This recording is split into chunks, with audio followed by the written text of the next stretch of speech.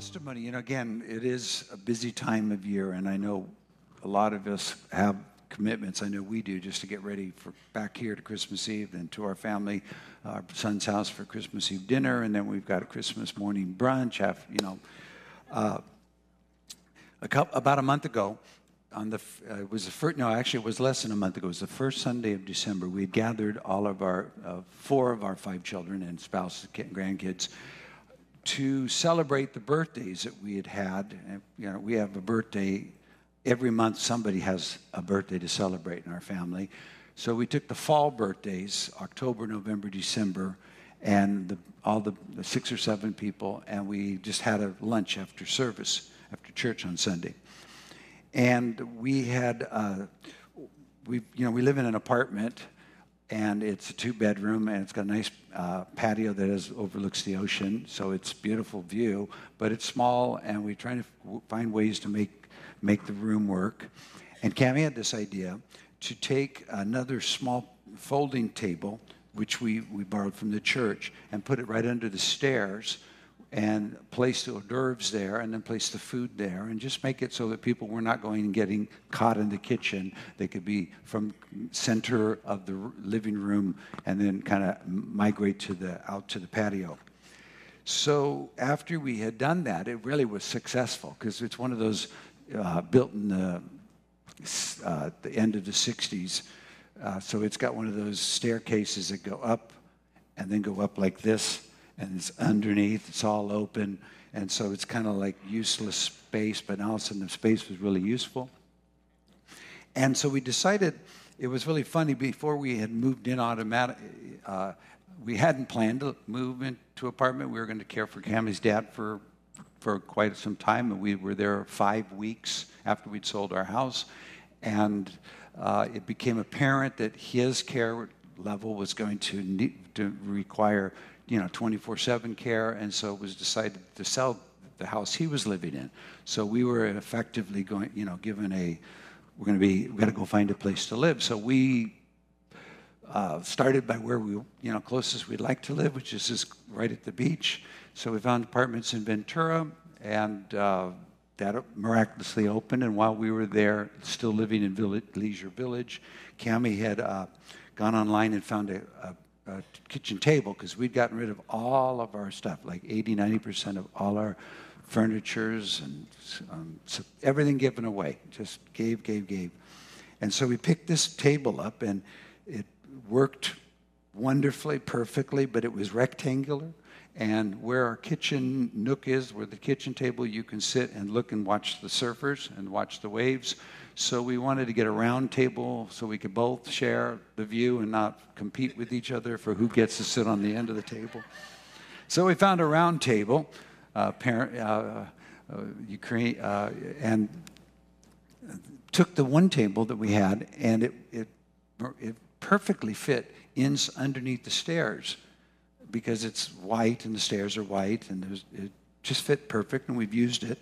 And so that was on one side of the stairs, and then the Sunday I was sharing about 4 weeks ago, we were using a table, just a plastic table that we just wrapped it with wrapping paper and made, and then we thought, what if we could get a table like this, the same one? And it was from Wayfair. So those of you who know Wayfair, it's got everything. But the problem is, Cammie started searching and couldn't find it. That's almost 2.5 years ago. So chances are it may not be there. And she was looking and looking every day. That's part of what she does. She enjoys to shop and look at things. And she's gone, so I can tell you that. She enjoys that. That's a gift. Any case, this Friday, we were looking at tables. She's saying, I can't find one. That was like we were in that mid-century look, and this was all going modern, and so she found something kind of like that. We're looking at it, sitting at the table, the breakfast table, and I'm thinking, well, that might work. And then all of a sudden, 10 minutes later, she goes, look here, what about this one? And I'm looking at it, I'm going, that's it. And measured, same measurement, and then I said, that's it. So I said, how did you find it? She said, I didn't. It just came to me on an email from Wayfair. Well, let's buy it. Then we go to buy it, and this is Friday, and it says it'll be delivered Saturday. I go, I've never heard of that, but I'm not going to fight. I'm going to argue. So we bought it, and it was confirmed it would be delivered.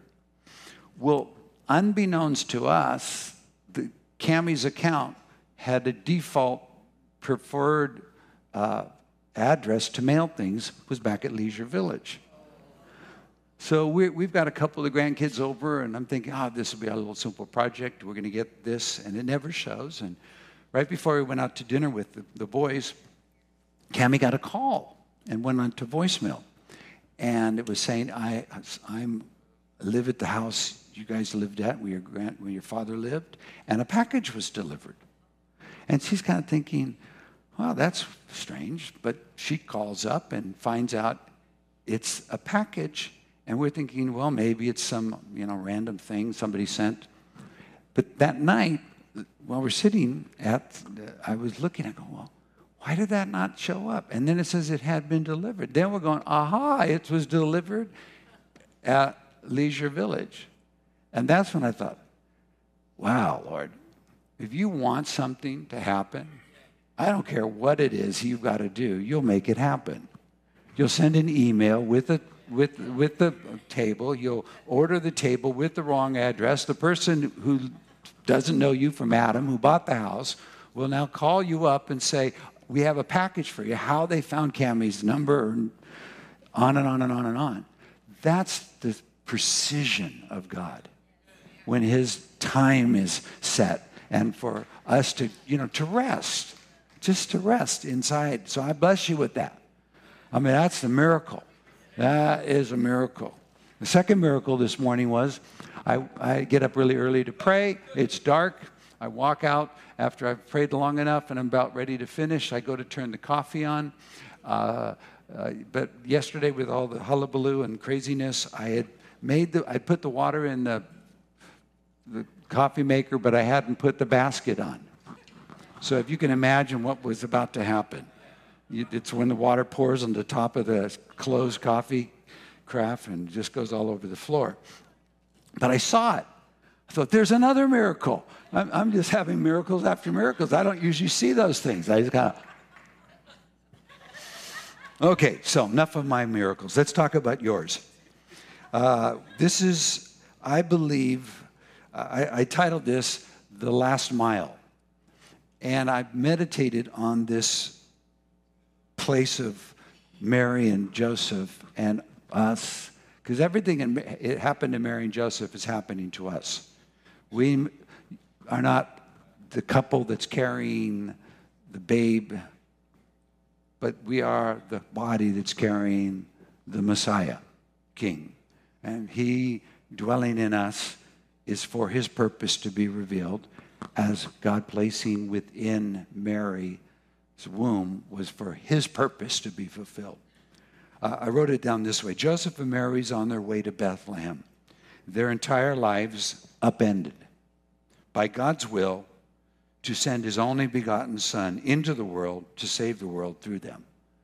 Now, with God, one thing I've learned is I never fully know what he's doing or why he's doing it, just enough to stay with him. God is walking with them to Bethlehem, having sown his son into the womb of Mary, dependent on his ability and their willingness for him to lead them. The last mile into Bethlehem was one that required complete trust in the Lord, as every mile with the Lord does. It's a rest. The last mile to the New Jerusalem will be one of the complete trust in the Lord. And now we are on that highway of holiness, Isaiah 35.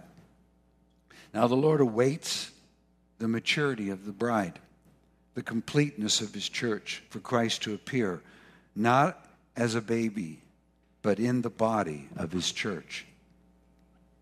So I want to just read, we'll start in Luke 2, verse 1, because once God has set in motion something, just like our table. It doesn't really matter what we do or don't do, or what others do or don't do. It will come to pass.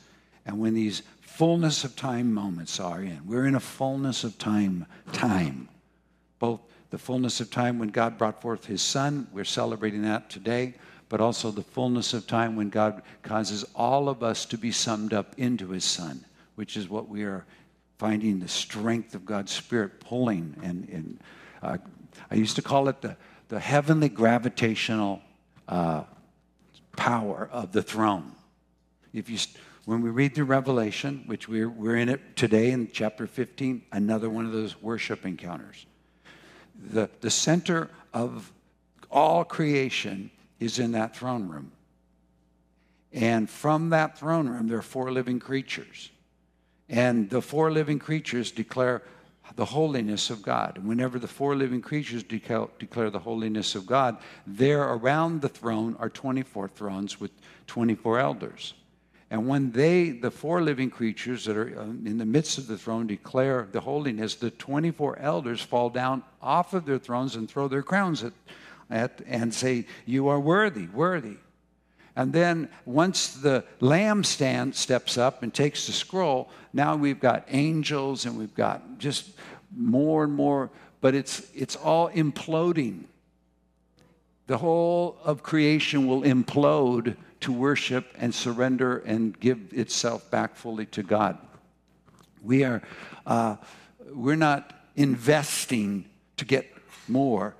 In the kingdom, we are divesting to give glory.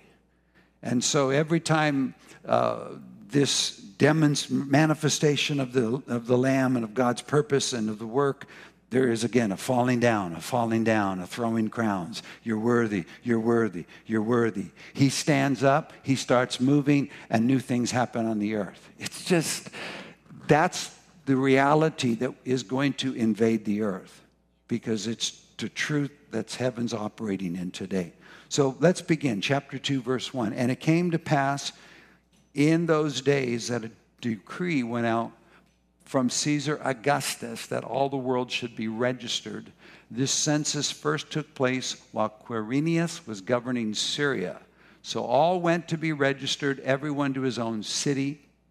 Joseph also went up from Galilee, out of the city of Nazareth, into Judea, to the city of David, which is called Bethlehem, because he was of the house and lineage of David.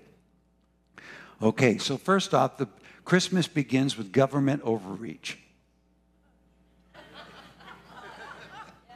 Hungry for money, greater control, taking possession, demanding people to do things, taking away rights. And yet, funny, God wanted a prophecy fulfilled. A prophecy that had been given in Micah that the child would be born in Bethlehem. Now, had the government not overreached and declared that you had to go, they would have probably been born in Nazareth. But you see, Scripture is greater than anything. Everything that is written, thus it is written, thus it is necessary. It will be fulfilled. There is not we were created by the Word of God. We're held together by the Word of God. We will be the fulfillment of the Word of God. So the beauty of this couple, a teenage girl, pretty much for sure.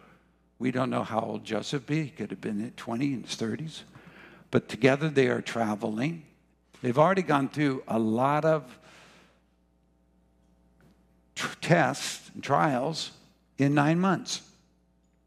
This whole invasion to save mankind, it's been accumulation of prophecy and prophets speaking and words being given into the earth, but now it's time for the word to be placed in the womb.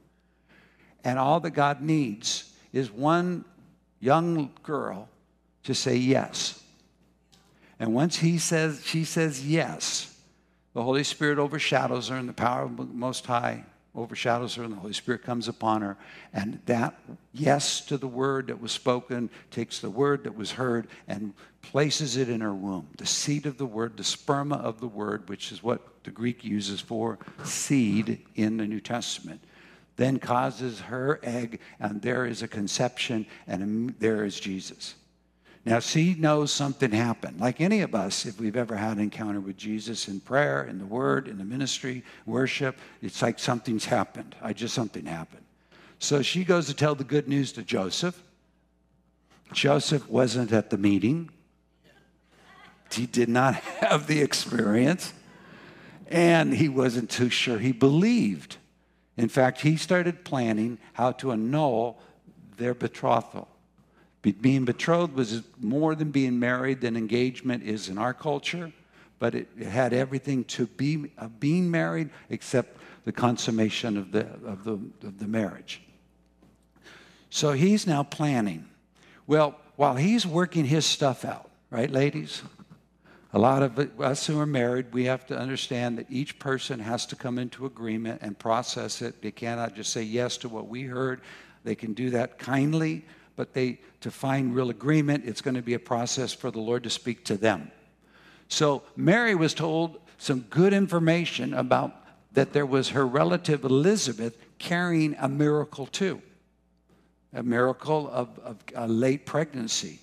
And she was 6 months. So Mary leaves Joseph to deal with God and God to deal with Joseph and heads up into Judea so she'd be coming south from Nazareth, and arrives at Elizabeth's house, and Elizabeth is there, and she's like, here's Mary's greeting, and she jumps up, and she gets full of the Holy Spirit.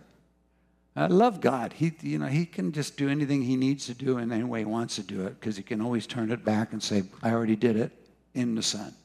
So she's baptized in the Holy Spirit and starts to prophesy. How in the world did you get here? How come I'm getting the honor of having the mother of my Lord show up? As soon as you showed up, the baby in my womb leapt with joy.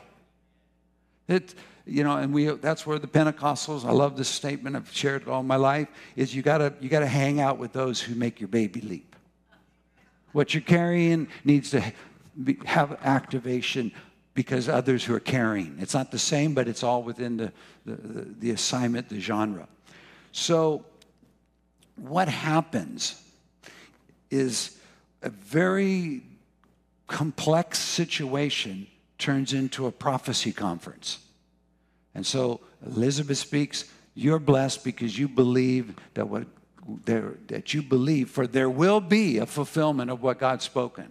The Greek is not, it's not that you're blessed in believing so that there can be a fulfillment. God does not need my faith to fulfill his word. I'm just blessed when I believe. And that's a powerful, freeing statement. So Mary now prophesies, and I'll get us back to that in a minute. So they're in the city of Nazareth, verse 5. So, verse 6, I guess we're already. So it was that while they were there, again, I tried to check that out. We don't know when they were there. I mean, I know the movie show up. He gets there about 7 p.m. and all the hotels are booked. He could have been there. They could have been there for a few days homeless. But while they were there, the days were completed for her to be delivered. And she brought forth her firstborn son and wrapped him in swaddling clothes and laid him in a manger because there was no room for them in the inn. So we know why they don't have a hotel room. There's no room, no vacancy. But God's doing something. We'll talk more about that this evening. What's the intent? These are not accidents. A lot of times I feel like a great failure in carrying Christ for him. I'm not able to take care of things the way I would think you would want them done. Only later to see in hindsight, he was the one wanting the humble situation. He was the one looking for a way coming in under low.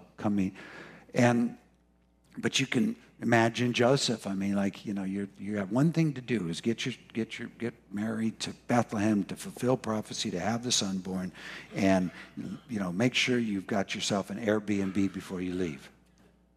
But he doesn't. He's there. But it's God. There was no room for them in the room. And there's a baby being born.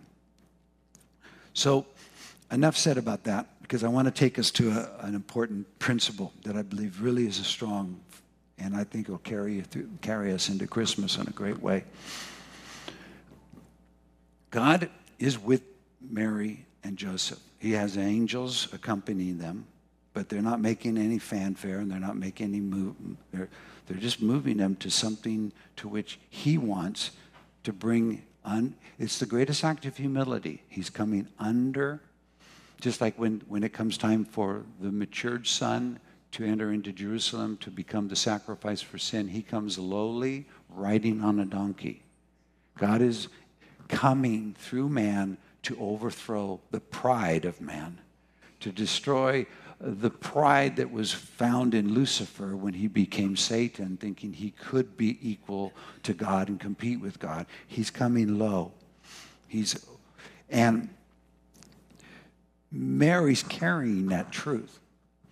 And the thing about Mary is you have to understand, Mary will pay a heavy price to carry Jesus into the earth and through the earth. Because as a mother, she was there at the cross. She watched her son die. When Jesus is 12, they would go, finish the chapter, you'll find that when Jesus was 12, they had always been going to Jerusalem for Passover. But that year, they left and thought he was in another part of the relatives' caravan. And they get a day away, and they can't find him, so they come back in haste, and it takes 3 days to locate him. Because there he is. It's not like, in church. He's sitting there talking to the teachers, the priests, and they're going, wow, where'd this protege get this kind of capacity to grasp and put together the truth?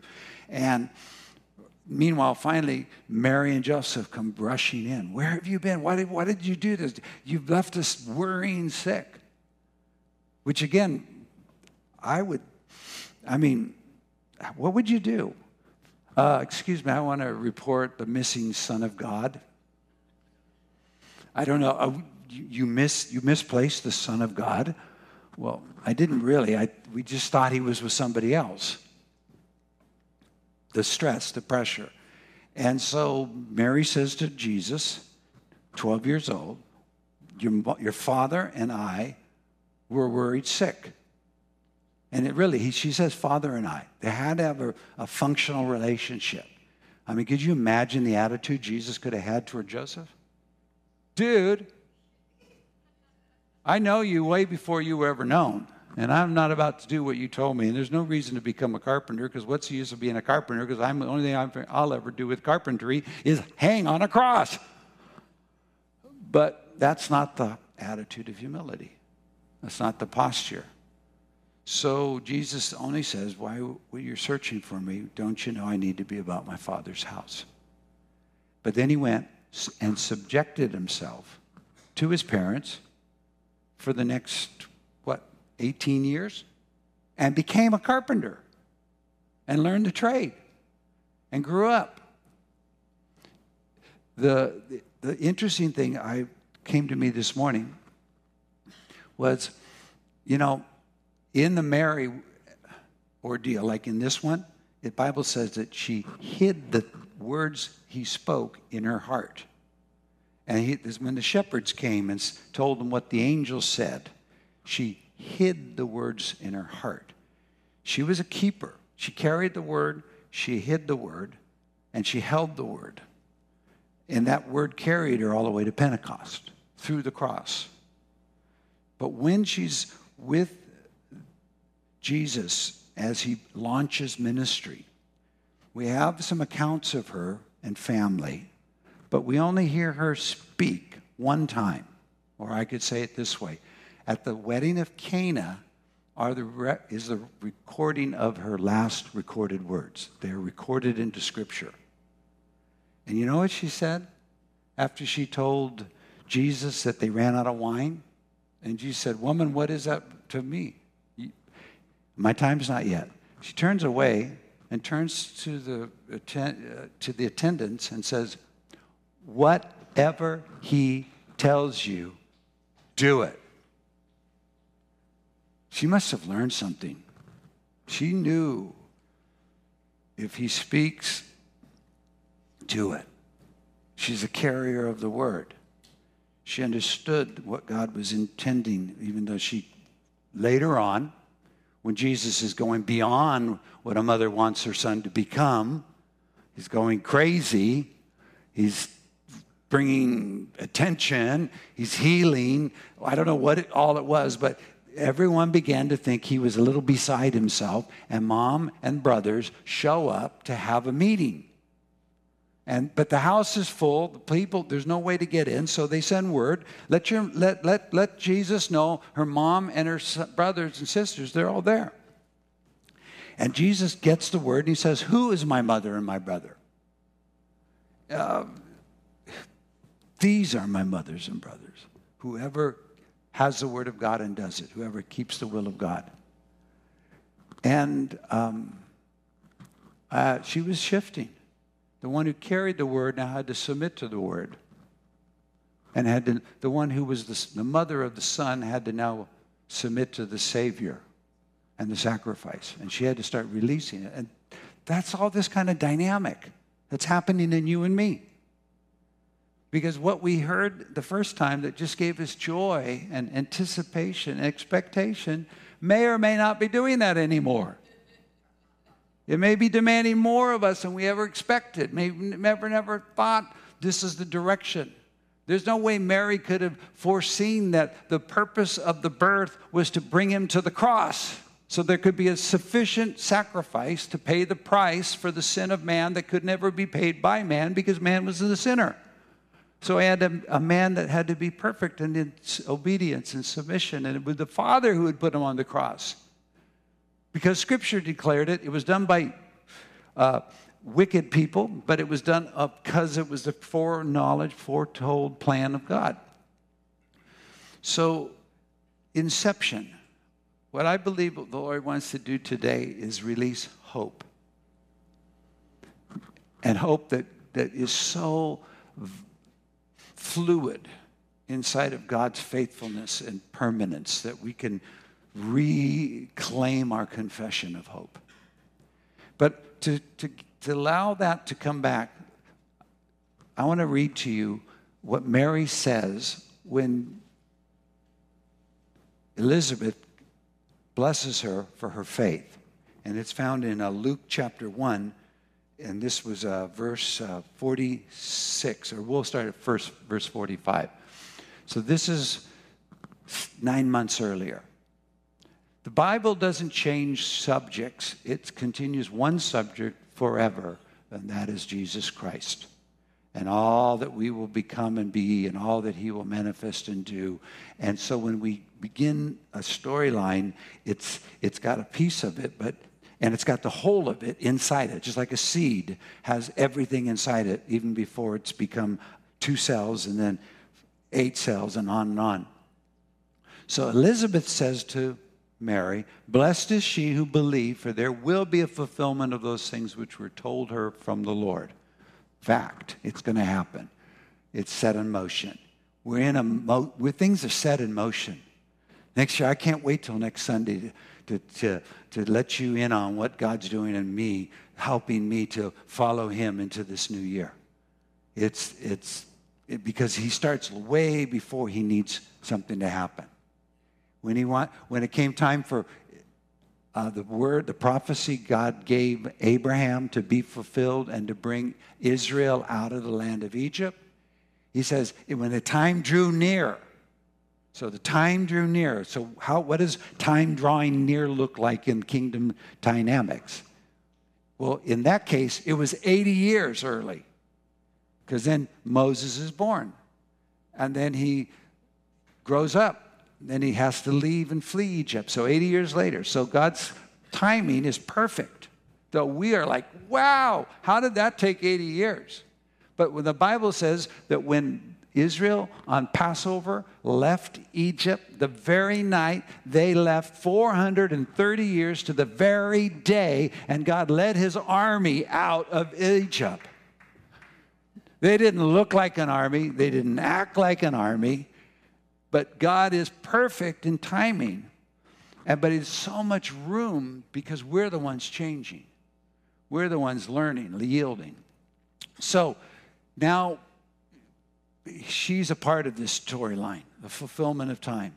And Mary said, and if you'll hear this, because it's the beginning point. It's the first moment. How did I respond? What did God cause me to say when he spoke to me? What did I imagine was going to happen when I read that scripture and it came alive to me? So in verse 46, Mary says, my soul magnifies the Lord, and my spirit has rejoiced in God my Savior. If I've learned anything through all my tests and trials, that my soul is a magnifier. Focus it on anything and it'll get bigger. Focus on my problems and they'll get darker. Focus them on my lust and it'll get stronger. Focus them on God and he'll get bigger and bigger, bigger. So I've learned to say, soul, you may be having some struggles and troubles, but rather than us counseling that out, let's just look at the one to whom we are called to magnify and magnify him and magnify him. And it just changes. I don't care where I am, what's happening. If I begin to lift up, exalt the Lord, I begin to see he becomes everything. And my spirit rejoices in God my Savior. For he has regarded the lowly state of his maidservant. And wait, verse 47. I jumped it. That was my mistake. And, it wasn't my mistake. It was just my dyslexia. Verse 48. He has regarded the lowly state of his maidservant. What attracted him? The lowly state. The lowly state. The humility. The inability. For behold, henceforth all generations will call me blessed. This is a real contrasting. It's the same verbiage and essence found in 1 Samuel chapter 2 when Hannah dedicates Samuel in the temple. He who is mighty has done great things for me, and holy is his name. This is our response to what God has begun, and recognition. He's mighty, and he's done a great thing for me. Holy is his name, and his mercy is on those who fear him from generation to generation. So all those places that we restrain ourselves because of the fear of God, all the places we check ourselves, the way we speak, the way we act, the way we behave because of the fear of God, that is something very powerful. The fear of God. It's coming back because that's where the miracles break out. He has shown strength with his arm. He has scattered the proud in the imagination of their hearts. This is a teenage girl, pregnant, not knowing at that moment what's going to happen with Joseph. She doesn't know that he's having a dream encounters. But can you imagine, did you know the proud in the earth, whether believer or unbeliever, that we get scattered in the imagination of our hearts? Meaning we start wandering away without even aware that we're wandering away. We think, I got a bright idea. I'm going to be famous. I'm going to be rich. I'm going to do something great. And we just go off and get scattered because the pride is the thing he's pressing against. He's put down the mighty from their thrones and exalted the lowly.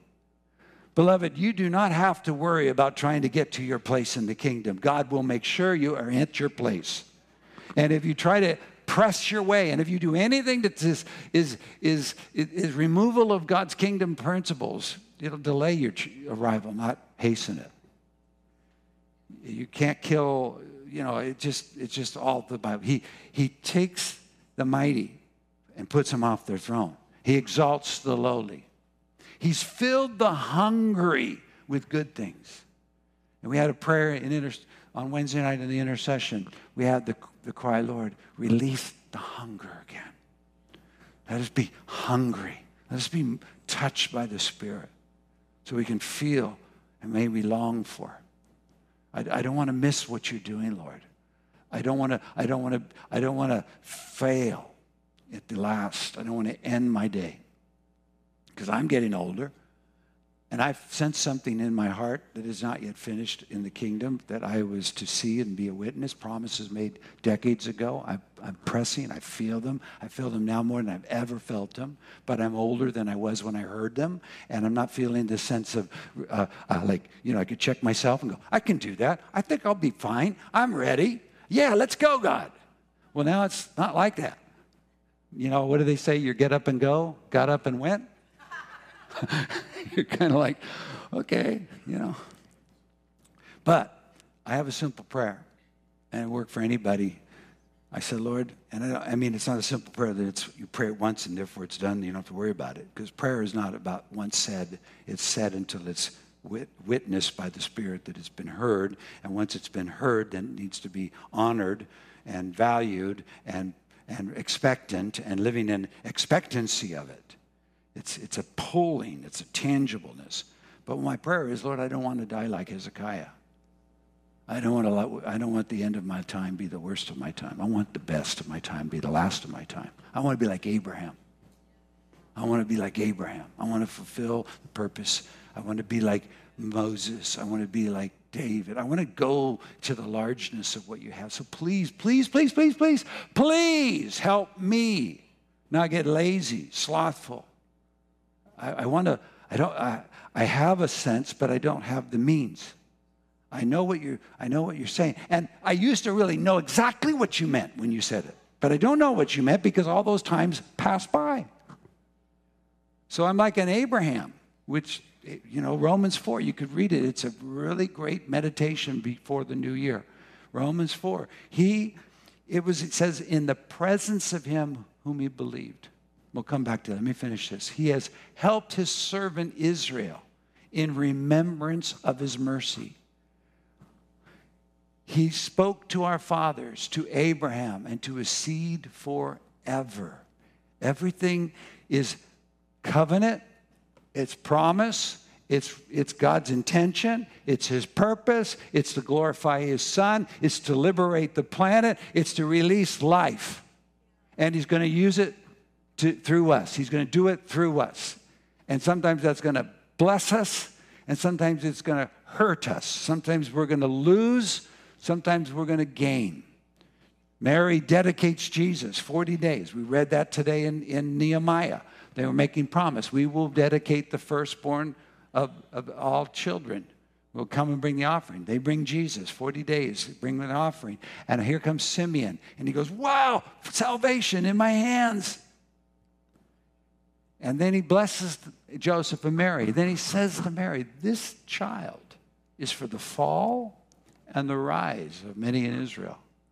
And I hate to give you the bad news, good news, but bad news is you fall first. Then you rise. You got to fall on the stone and be broken. You don't want the stone to fall on us. But he goes on, he says, and this child will be a sign that will be spoken. Been finite beings by faith in Jesus Christ, joined into an eternal God, and inheritance, and calling, and identification. And we think, oh, this should make my life better. No, it's going to kill it. The suke, the soul, the pressure, the trouble, because my life was like the rich, the fool. My mindset is if I have enough, I can rest and be happy. But God says that's a fool. Because what your soul is not what you're serving. He said, no, you got to be rich to me. You got to live your life into richness in me. You got to be rich inside of me. So we're saying yes. We came to church. You could have stayed home. We got up. We've got more than we need to do, but God first. God first. We're learning God first. I want to return to you, God.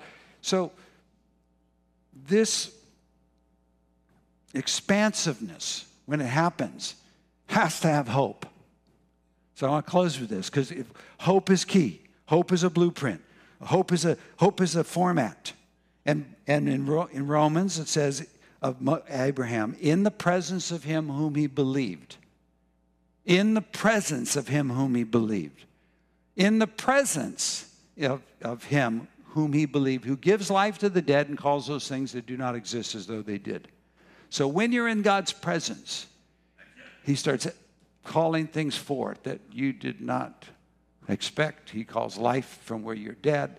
He calls things that don't exist as though they actually do. And there's an opportunity right there. What do I do? Well, it says, in hope against hope. So hope is a unique, fluid, meant to be adaptive and responsive to the truth of God's word that faith gives the boisters it, but with the freedom for it to be brought forth in a new way.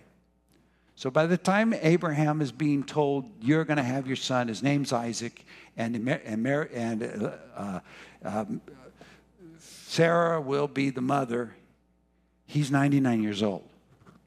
He already has a son named Ishmael, and he has all the desire for Ishmael to fulfill the promise that he heard back 15 years ago. And now he's being told it's time. Do you know how many hope things he had to spin off? See, it took me so long to learn this. It cost me so much because my soul, your soul has a fixation moment. Not only can it magnify, it fixates. God said this, then had to be this. It has to be that because I interpreted it to be that. And it didn't happen. And besides that, that person really betrayed me. And now I have a double problem because how do I know that God can take care of me if when I believe him and follow him, so bad stuff happened to me. And it can just lock up. But the soul was never meant to rule. It was meant to submit to the goodness of God. Return, O my soul. Return to your rest, O my soul. The Lord's dealt bountifully with you. Soul will believe anything you direct it to see. The soul doesn't believe, actually. Soul magnifies. The heart believes. The heart believes. And so Abraham's going, okay, wow, woo, woo. I'm in your presence. I understand the presence. I know the way you are. You speak about things. You've got me in trouble before because you do that. And now it's going to be this time next year. And I'm not telling Sarah. I already messed that up one time. You tell her, but okay. And so he had to do some things. It's very, very clear. To become the father of many nations, which is hope against hope. He said, all right, okay, we're in. I'm in. Go for it. Let's do it. Then he has to make a quick survey. Do I have the resource to do it? Look, nope, I'm dead. I'm old. Sarah's always been dead. Her womb. We tried it so many times we could. All right, enough said. Enough seen. Don't look at it. When it says he did not consider his deadness or the deadness of Sarah's womb. It means literally he did not observe fully. He did not fixate. You know how old I am? You know how tired I am? That's a Zacharias thing. How can this be? I'm old. My wife's really old. That's the attitude. It's the wear of this journey. Hope deferred that makes the heart sick. The heart to believe can no longer activate because the hope is worn out. It's worn out hope. But hope was never meant to last a lifetime. Hope was always meant to be adaptive to the present word of God being spoken and allowing him to have his way no matter what that looks like in the where I am. It's powerful. It's powerful. So we might be being reduced because God's about to be released. And we're going, I'm not being reduced anymore. I'm done. I'm done being reduced. No more, no more, no more. God says, okay, we'll just wait. You'll get desperate. You'll come back because I'm going to fulfill my will one way or another. And what happens to be through you is going to happen. So the weared out hope is supposed to be turned over. Here's my hope I've been in, but now I'm going to step into this hope that's just been presented to me in the presence, interpretation, and blessing of the Word of God, the encounter I just had, and I'm going to believe. And now I'm going to take a moment, I'm still married to the same lady. I still got the same problems I had before. I'm still in the situation. I'm weaker, but that's just a quick glance. And then I'm going to take the promise of God, and I'm not going to separate it thoroughly. He said he staggered not at the promise of God through unbelief. Stagger is to separate. I like letting the Bible just talk to me and not get caught up in all the details of my questioning mind. Well, how could that be? How can that be? That can't be possible. Mary was just young. She said, how shall it be? How are you going to do this? Zechariah was old. He says, what can you possibly give me as evidence that this will happen? And Gabriel is going, well, let's see. I basically spend all my time in the presence of God. And you won't believe me, you won't believe anything. You just go, be quiet. Do you understand? I don't want to get old and like Zacharias, have an argument with an angel. I want to be like Abraham, fall on my face. I want to be told, okay, here's some new paradigms. Let's circumcise. I want to be able to do it the day he tells me. There's a training. We're being trained, and we're going to make mistakes all the way, and things are going to work in a contrary way than we thought they were going to work. But when the Lord begins to break in, or it's time, the fullness of time, he just starts stepping in. So what does he do? He simply has to conclude this. I'm going to believe the hope that's just been released. I'm going to let the hope come forth. And I am going to glorify God. I'm going to glorify God. And what am I glorifying God? You're able to perform what you promised. You're able to perform what you promised. Beloved, get ready. What's coming is paradigm, radical, revelatory experiences, visions of movement that heaven is about to break open in the earth. That we've been... Again, that's like getting a news feed to the Israelis who are Egyptian slaves building Pharaoh's pyramids. Do you understand? It's truth. It's from heaven. It's intentional. But all we're caught up is in the struggle and the trouble. And yet it's a fullness of time. It's a covenant promise. It's an intentionality. So the moment that God spoke to Abraham, he said, okay, I got to let go of the old hope of Ishmael. I accept the new hope of Isaac. I can't look to myself to resources because that already didn't work. I'm going to look at the promise, but not too hard, I'm not going to sort it out. It's because whatever God said, he can do. Now that's the key. Whatever God said, he can do. Whatever God said, he can do. Now, I may be aware of what I cannot do with what God said, but whatever God said, God can do. So he became fully persuaded that whatever God speaks, he's able to perform. And then God looks at that, and he says, that's faith. That's righteousness. I like that. That's very difficult. Because when we step in there, I was going to close because I believe there's a recollecting of us into fresh hope. That's why it's called the confession of hope. And that's why we're called the house of God. If we hold fast the confidence and the boasting, rejoicing of our hope to the end. So the war's over hope. So when the Lord begins to break into our life, I don't want to be like, well, I don't get that. I don't know. I don't want it. No, thank you. I want to be going, yeah, okay. Why not? You can do it. You always could do it. Father, I ask you right now, in the name of Jesus, you journeyed with all of these. There's somebody in this room that have had profound encounters with the living God, which set us on a pilgrimage. And the pilgrimage has taken us places that have left us in deficits. And we don't know how to reconcile that, yet we release them. But all of a sudden, there you are, showing up again. I'm asking you for the grace that you give to all believers to release the hope that was first there for the hope that you're giving in this moment, in the encounter, in your presence, as you give life to the dead and call those things that don't exist. Lord God, I'm asking you today we're going to be looking across the table at lots of hope that failed to follow the direction we had hoped for. We're going to be coming into some storylines that are bigger than anything we could do about, and heartbreaks.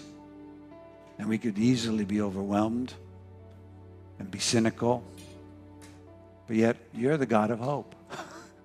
You're just looking at things, and you said, watch me do this, and watch me do that, and watch me do this.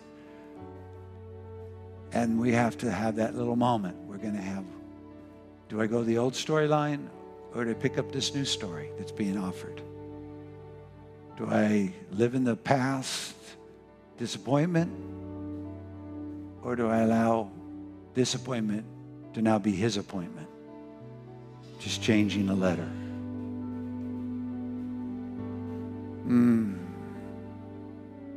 Lord, I pray for the grace that we would realize that for you to do a great work, we have to get out of the way. And our ambition or our willingness often is a conflict, that we employ ourselves to do the will of God until ourself is exhausted. Then we figure it's all over anyway. And then you come, say, hey, let's go. Can we stand together? I just feel the Holy Spirit's coming to each of us. He knows our story. He knows our life. He knows the eternal word over us. He knows where we're to be tomorrow. He knows what he will accomplish through us tomorrow. He's just here. Talk to him. It all begins with Jesus. Say, Jesus, come into my heart again. A fresh encounter, that I might be known in you again. Just worship. Just allow the Spirit of God to start moving.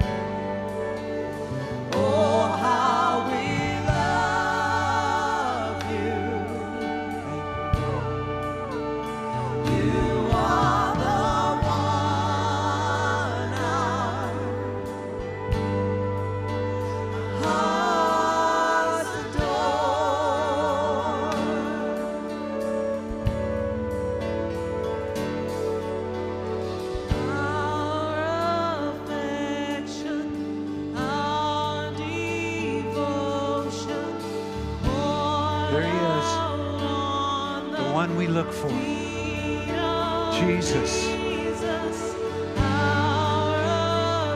one we carry, who carries us, Jesus.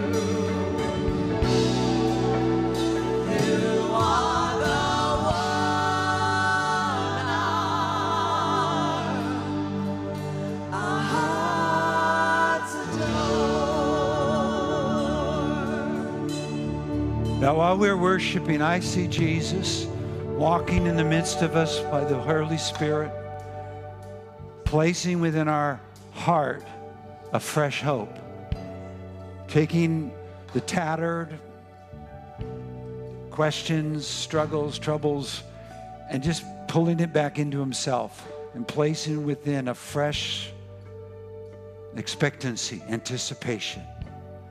And the anticipation is more pregnant and more powerful than the first hope that initially began or the other hopes that followed. This is not a repackaging, a remortgaging of a finance. This is like a fresh wind and place of enjoyment that comes with boldness and confidence in a place of visitation and habitation with God. And I see him doing it in all of us. I see him doing everyone online at home. I see it's a conversation. Some of us are going to have a road to Emmaus, and the Lord's going to say, can I hear your story, please? You look so sad. And you'll say, well, I am sad because here's my journey. And you'll say, can I tell you how I see your journey inside of me? And all of a sudden, scriptures will come that never made sense, that all of a sudden reframe the journey we've been on. And all of a sudden, our heart starts to burn again. The Word of God. And all of a sudden, we start having an awareness. There's an awakening. And then the breaking of bread. And our eyes are open. And there he is. I see him again. I see him again. And we leave the journey we got stuck on and run back into our future. Back to the future. Hallelujah. Lord, I bless your living body here at Jubilee Online to have these encounters, to have these conversations, to see Jesus in this present moment in fulfillment of this eternal purpose. In your word, by your Spirit, in Jesus' name. Bless our Christmas. May our eyes be open to see family differently, our life differently, our circumstance differently. May our eyes be open to see Jesus everywhere we turn. There he is. There he is. He's readying fists. He's preparing for that. He's doing this. He's going to do that. May we be so filled with hope this Christmas that we are smiling where we would have been frowning. We are laughing where we would have been crying. Hallelujah. Grace, grace, grace to our Christmases. In Jesus' name, amen.